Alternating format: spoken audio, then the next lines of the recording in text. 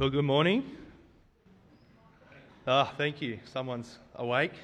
Sorry, I put you through a lot of reading. Thank you for reading that for us. My name is Andy, and this is my second time here, and I don't know how often I'm going to have to introduce myself or who I am, but I'll do it this time. I've started at St. Matt's down there 2 months ago now, and we've been together, I think, 3 times here at Wild Street, so it's my joy to take us through this passage. How about I pray? Heavenly Father, we just thank you for your word to us. Thank you that you do speak. You do bring light to our world, ourselves, and who you are and who we are. Father, I pray that your Spirit would give us clarity around this morning. We pray this in Jesus' name. Amen. Well, your response to Jesus depends on who you think he is, doesn't it? See, there's all kind of different Jesuses out there. There's the Jesus the prophet, there's Jesus the good teacher, there's Jesus the revolutionary, the hippie. We could just keep on going. We all have there's different versions of who Jesus is. Apparently, I'm told that if you go around the world around Christmas and you look in the crib, there's a different Jesus in each of the cribs. You get your Asian, your African, the Anglo-white Jesus in each of the cribs. The trouble for us, I think, is determining which is the real Jesus. Because I take it, we want to respond to Jesus as he truly is. Not the one we either assume, not the one we want or would dream up, but the one who he is. And who you think he is will affect how you respond. And this passage, Isaiah and Luke, these passages, ancient portraits, they want to bring us to a fuller picture of who Jesus is so that we might today be able to respond to him. So he wants us to see Jesus more clearly, have our eyes open to see spiritual realities that aren't obvious, in humanly speaking, to see eternal realities, things that matter to every single person. And I hope that, like what happened at Equip, there might be a renewed sense of appreciation for him this morning, a renewed sense of delight and joy in him. Now, the plan is normally what we've been doing in Isaiah, starting in Isaiah and then ending up in New Testament. Today, I want to start in the New Testament, in Luke, and come back to Isaiah. I have 2 things I want us to notice about Jesus, but come back and turn to Luke chapter 4. Luke chapter 4 there, these are the words we read out were Jesus' first words, actually his first recorded sermon that we have of him, his first public words. But there is a whole bunch of expectations that as we read through the eyewitness account of Luke, we're aware of him. I think Luke wants us to notice, before we get to chapter 4, before we get to his words, that the Holy Spirit has been at work bringing about this moment. So, chapter 1, you get Zechariah prophesy about Jesus. Chapter 1, we get that Jesus is conceived in the womb by the Holy Spirit. Chapter 2, you get Simeon in the temple, that when he sees Jesus, what does the Holy Spirit reveal to him? Here is my salvation. Chapter 3, you get Jesus in the river Jordan get baptized. What happens? The Holy Spirit descends on Jesus like a dove. And we get this voice from heaven, "This is my beloved Son, with whom I am well pleased." See, Jesus is filled with the Holy Spirit. Then after this, chapter 4, he gets led by the Spirit into the wilderness to be tested. And then just before our passage, turn with me there, Luke chapter 4, verse 14. Jesus returns in the power of the Spirit to Galilee. Then once he returns to Nazareth, his hometown, what does he do? Well, what he normally does, as his custom, he heads to the synagogue, to his home church where he grew up. Been there many a times before, but now they having him there must have trusted him enough, knew him enough to give him the mic. And, he pulls out the Bible. Well, it's not really the Bible, is it? Because it didn't have the printing press, didn't have the New Testament then, but pulls out Isaiah, the scroll of Isaiah, And he opens it up and unrolls it to chapter 61. Didn't have numbers either, but anyway, you get the point. And this is what he says, verse 18. He says in front of the church, "The Spirit of the Lord is upon me, because he has anointed me to proclaim the good news to the poor. He has set me to proclaim liberty to the captives and recovering of sight to the blind, to set at liberty those who are oppressed, to proclaim the year of the Lord's favour." He then stops, rolls up the scroll, hands it back to the attendant, and all eyes are on Jesus. And then he takes a seat.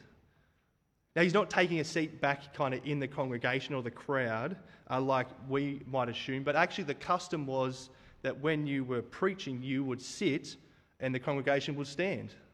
It's not a bad idea, is it?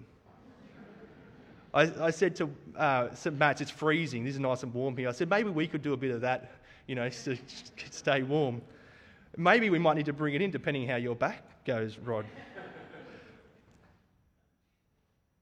But this one, the reading was short, and the sermon was even shorter. Have a look at what he says, verse 21. It says, "Today, this scripture has been fulfilled in your hearing." Wow. What a moment to be sitting in that synagogue with Jesus right there, right then, and for him saying, "This is fulfilled in me. I am the one that you have been waiting for." 700 years of waiting and waiting and waiting for the Christ, the Messiah, the servant that we've seen over the last, since chapter 40 to 61. I mean, you wouldn't want to have missed that church, would you, that morning? Wouldn't want to have slept in or gone for a surf. 700 years we've been waiting for this, and here he is, and he says, "I am he." Notice what he says. He's been sent by God, anointed by his Spirit to proclaim good news to the poor, to set liberty to the captives and oppressed, and to give sight to the blind. How is he going to do this? Well, he does it by talking. He does it by preaching Jesus as the Word of God. In the power of the Spirit, he proclaims the year of the Lord's favour to those around him. And people's hearts are captured. They're captured by this truth and they're transformed. See, he sets prisoners free with words that speak to their hearts. The poor, the blind, the captives. This is Jesus' mission statement. Yet the question is, what kind of relief is Jesus bringing about here? Is he bringing a political, economic, poverty, environmental? Well, the interesting thing is, Jesus didn't start a political party. He didn't start a political party that lobbied for better education or, for replacing the bad structures of society or silencing ideas that he thought were hurtful or harmful. He didn't even start a soup kitchen. He didn't break into any prison and release prisoners. In fact, his cousin John the Baptist was in prison, and he's like, "Are you the one?" And what is Jesus' response? And keeps him in prison. So, he's not like he's breaking into prisons and releasing. No, the relief that Jesus is talking about here is a spiritual relief. This is the heart of the announcement of God's favour. The blindness is spiritual blindness. It's a failure to see Jesus for who he really is. The captivity is a spiritual captivity to sin, enslaved to sin. We all need to be set free from our captivity to death and judgment. The poor in spirit, the broken, the contrite, those who tremble at God's word. See, what he's bringing in, the relief, is a relationship with God. He didn't come just to preach it and talk about it. He came to achieve it. His love, his compassion, his passion for justice, they all take Jesus to the one place, to the cross outside of Jerusalem. That is what his mission was about. See, we still live in a world where people are still hurting desperately, aren't they? Many Christians and churches seek to offer medical and educational help, social work and advocacy to campaign for social justice or political liberation. And can I say, these are all great things. They offer us a taste of the new creation, which we'll look into more next week as we finish Isaiah. But friends, they are not ultimately what Jesus came to do.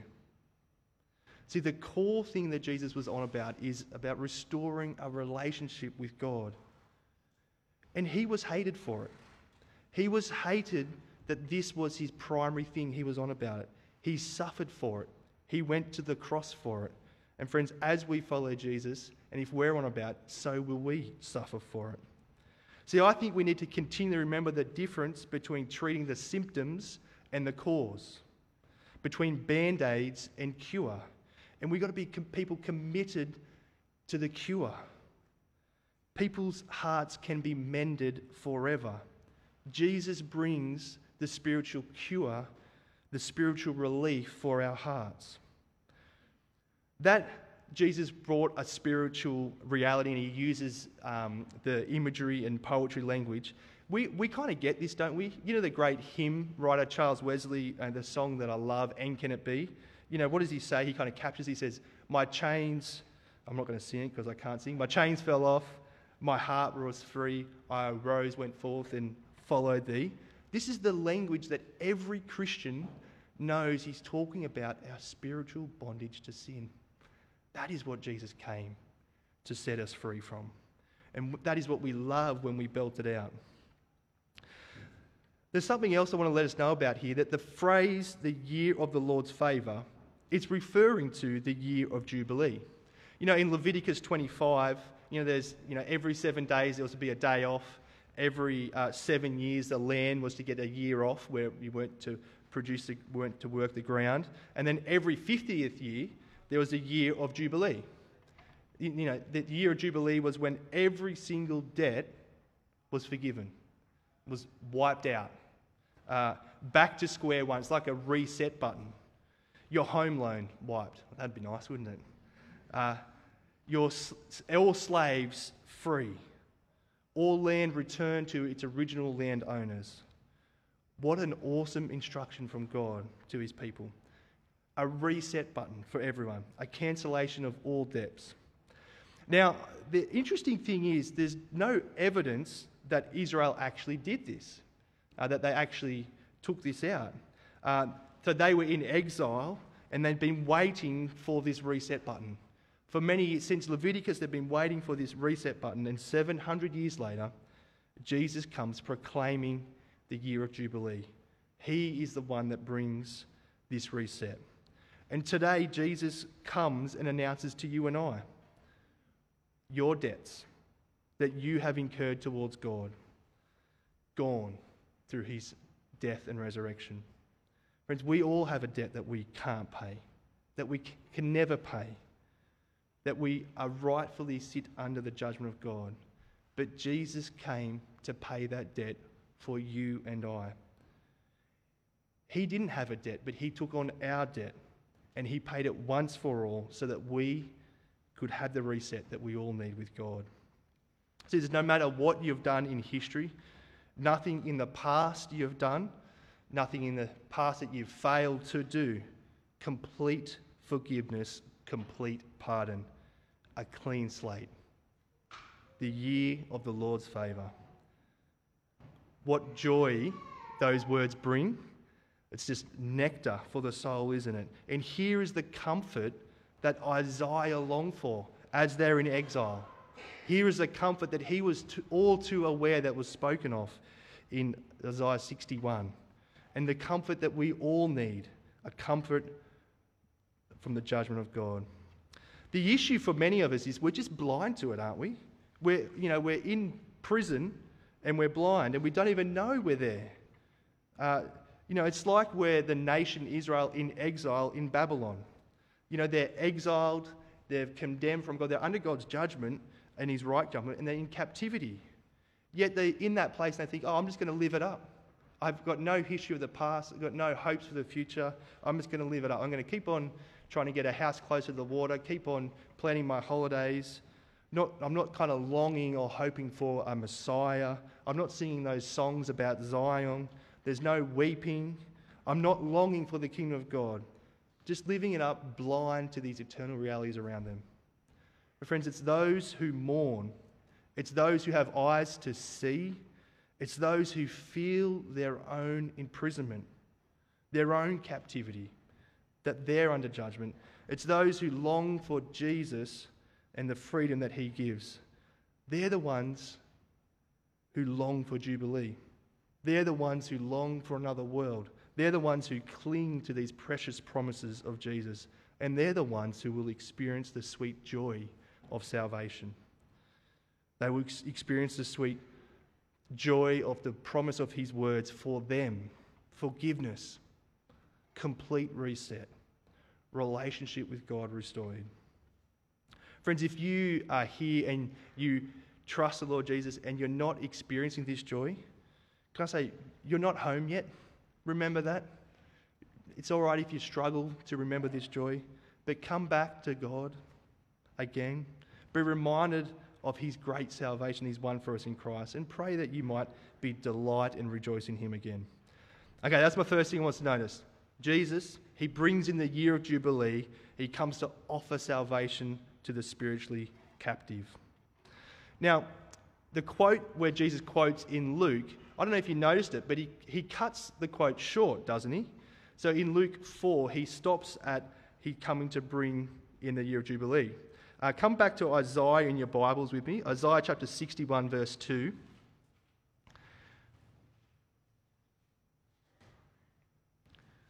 Here's where he's quoting from. So, the Spirit is on me. And then verse 2, he says, to proclaim the year of the Lord's favour and the day of vengeance of our God, to comfort all who mourn.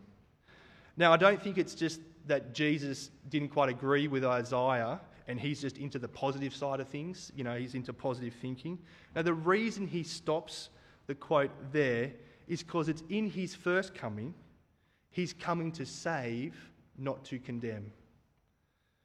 But friends, it's in his second coming that there will be judgment.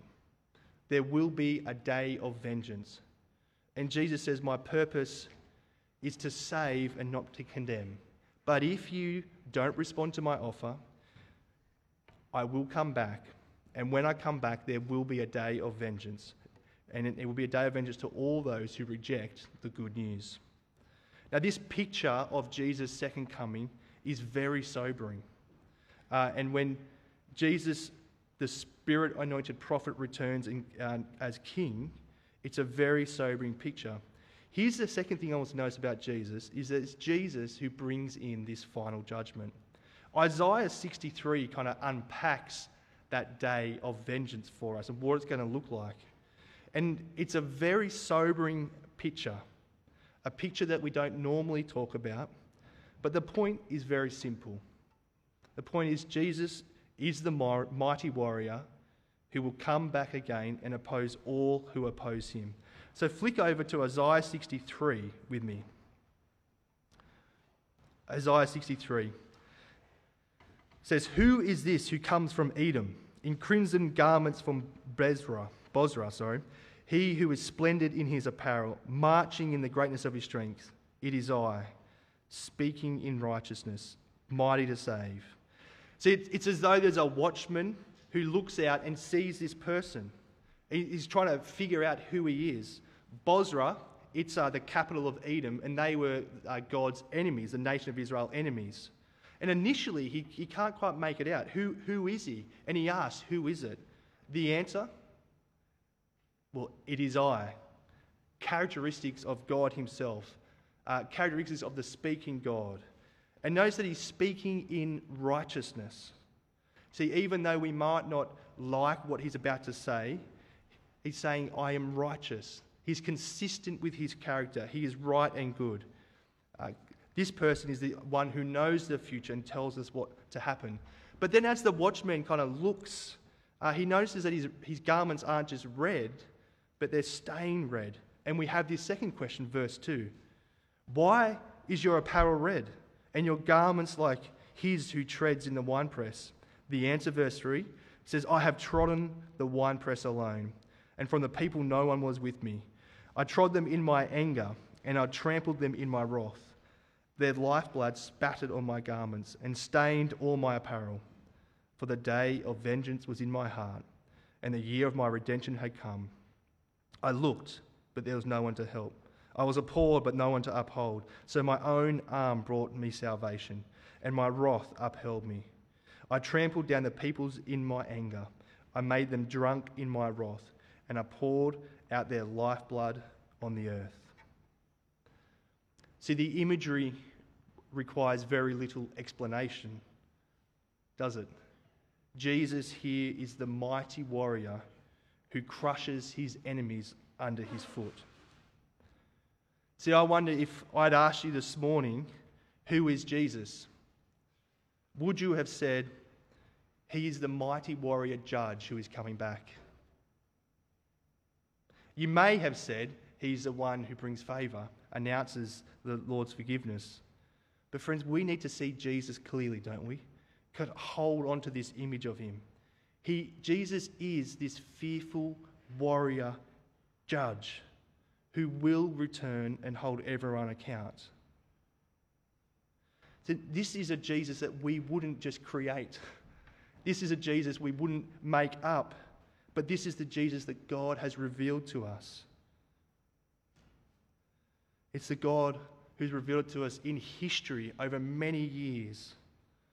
Friends, it's not just the Jesus as judge that we're meant to remember, but it's also the Jesus as the Spirit-anointed Messiah who gave his life freely so that we could not face the judgment of God.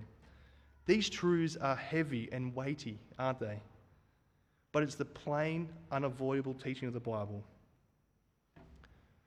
God loves justice too much. He is too good and righteous to let the guilty go unpunished. He can't just sweep it under the carpet. And friends, can I say, we don't want him to either. We long for the true justice that only God can bring, and only the God who knows all and sees all can bring. We can't be fooled into believing the lie that is around us, that there is no judgment, that we just decompose and rot into anything. No, God has let us know. He's given us ample warning and evidence. He has come in the person of Jesus, and he has died and been raised to life. And as surely as he came in his first coming, he's coming back again. The words of Isaiah fulfilled 700 years later as Jesus read that out. Friends, Jesus is coming back again. Now, Isaiah may have thought that these two announcements, the year of the Lord's favour, his salvation, and the day of judgment, happened at the same time. But with the coming of Jesus, they're kind of split apart, aren't they? Jesus fulfills both. He's the one that brings both. But they're split between his first coming and his second coming. And for us, that means we live in a window of opportunity. We live now in the year of the Lord's favour. But that day of vengeance is coming. And in his kindness, he has delayed it to give more and more of us a chance to repent, to come back to him and receive his wonderful salvation. I have 3 reflections I want us to finish on. My first one is, doesn't this view of Jesus put a sense of urgency in the time we are in? Doesn't it? Puts a sense of those eternal realities to the forefront of what actually truly matters. Because the reality is, there is no peace for anyone outside of Christ. Frank Retief, I don't even know if that's how you pronounce it. I'm not African. Is that how you pronounce it? Yep. He's a pastor in South Africa, and he was in a church that was gunned down in the 90s, and he was involved in training ministers. And he'd often to get them to reflect on what their mission statement was. And he had a mission statement that he said, put this at the top of all your planning so that you can look at that as you decide what you are going to do and what you're not going to do. And he said, refer back to it. It was simple and clear, and it said this: people outside of Christ go to hell. Had big writings. He said, put that on your planner, put that above your desk, put that on your fridge. He didn't have a fridge. But put that everywhere so that you could spend your whole life, the whole working day, your whole life, living in shadow of this reality, in the shadow of eternity. He called his pastors to give himself to that, and this is what Jesus is calling us to do today. Friends, the busyness of life, its pressures, all the different things that we need to do, we can lose this sense of urgency, can't we? Isaiah 63's vision won't let that happen to us. Jesus is the warrior judge who is coming back. And friends, Jesus has told us that whoever believes in him has life, but whoever rejects him, God's wrath remains on him.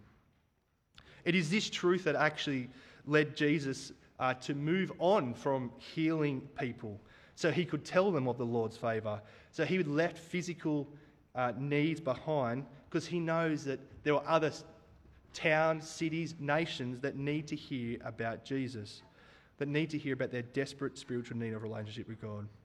Friends, this is why here at Wild Street, this is why we can't be satisfied with how we're going. There's thousands of people out there, thousands of people who don't yet know the hope, forgiveness, the message of Jesus, the Jesus who came to save. And we have this message that we can proclaim on our lips. That's the wonderful truth that Isaiah 61 brings out, that now we're all messengers of this wonderful truth. That's the first thing. It brings a sense of urgency. There's no peace outside of Christ. Secondly, the reflection is, gosh, I'm glad of God's preference for salvation. I'm just so glad that that is his heart and character. See, even in Isaiah 63, there's this inbuilt preference for salvation over judgment. God loves to save. Did you notice that as we read that out? 3 times he tells us he's a saviour. Verse 1, who is it? He's the one who's mighty to save. Verse 5, he talks about his arm that brought salvation. And verse 4, we get this contrast between the day of judgment and the year of redemption. See, it's God's character. It's his intention to bless. Isaiah 28 talks about that judgment is his alien work, his strange work. He takes no pleasure in it. But he calls everyone to return from their ways. He is a reluctant judge, but a joyful, willing saviour.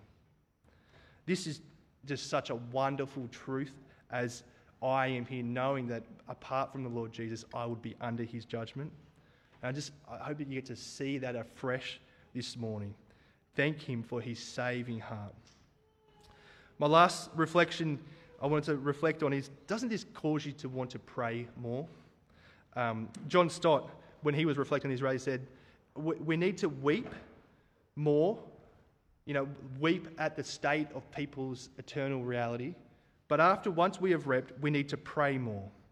This is what we're told to do in Isaiah 63. We are to call on the Lord to do what he has promised he will do, to cry out to him, to call on him to build his church so that more people would know the joy of salvation, to call on him as we see the church, to say, the gates of hell, you told us, won't stand against your message going out. And as we're tempted to look around and see setback after setback, to look back to Jesus. Look back to his announcement of the year of the Lord's favour and the day of vengeance. Because it's Jesus who triumphed over evil on the cross. It's Jesus who walked out of the grave, and it's he who will win for himself a people from every corner of the earth. Friends, can I ask you, do you have this view of Jesus? Do you have this amazing, sobering view of Jesus? Can I say, align yourself with him this morning while you can. Align yourself. Come and join him in the joy of a new start. How about I pray for that? Heavenly Father, we do thank you that you are a God who does speak words into our blindness. Father, what we read isn't something that we would make up. It's something that you have planned and ordained from ages past. And it's such a wonderful view of Jesus. His salvation, the year of Jubilee, all debts cancelled, but also that's only for a time, that he's coming back. We pray, Father, that you would help us to see Jesus more clearly. Help us to come to him, delight in him, and know the joy of sharing Jesus with others. Pray this would be a conviction and a clarity of our life that would shape everything we do. And we pray this in Jesus' name. Amen.